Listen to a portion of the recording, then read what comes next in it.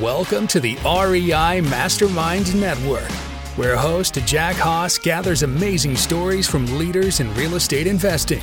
In each episode, our guests will tell you what they're doing that works, what they've tried that failed, and best of all, you'll learn actionable steps to take your real estate investing to the next level. Now, here's Jack with another value-packed episode. Hey everyone, it's Jack with another Tip Tuesday. This week is a good one because we had a reminder of why we stick to our core rules when it comes to real estate investing. And before I get to that rule, I'm going to tell you a brief story, a background as to what reminded me of this. We had a realtor bring us an opportunity, and this opportunity was on the market for quite some time. In fact, we noticed right away why the deals continue to fall through. It needed a new roof and quite a bit of updates.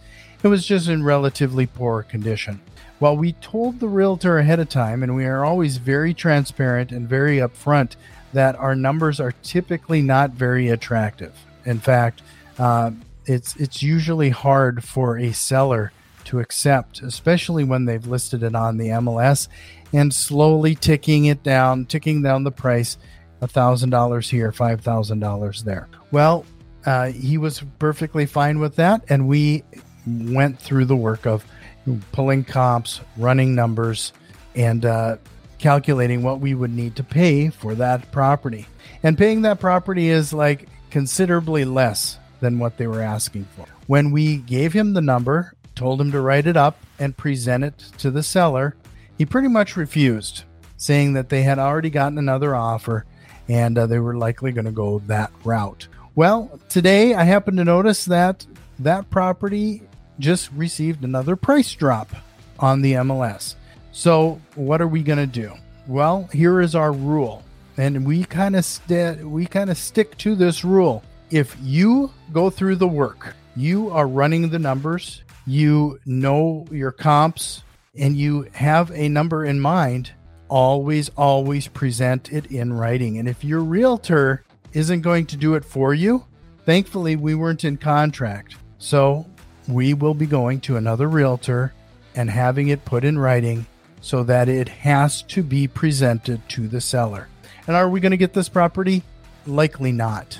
But every once in a while, you'll get surprised. They will have gotten a reality check because of the market conditions. And on occasion, they do get accepted. So that is a steadfast rule that I would recommend anybody sticking to.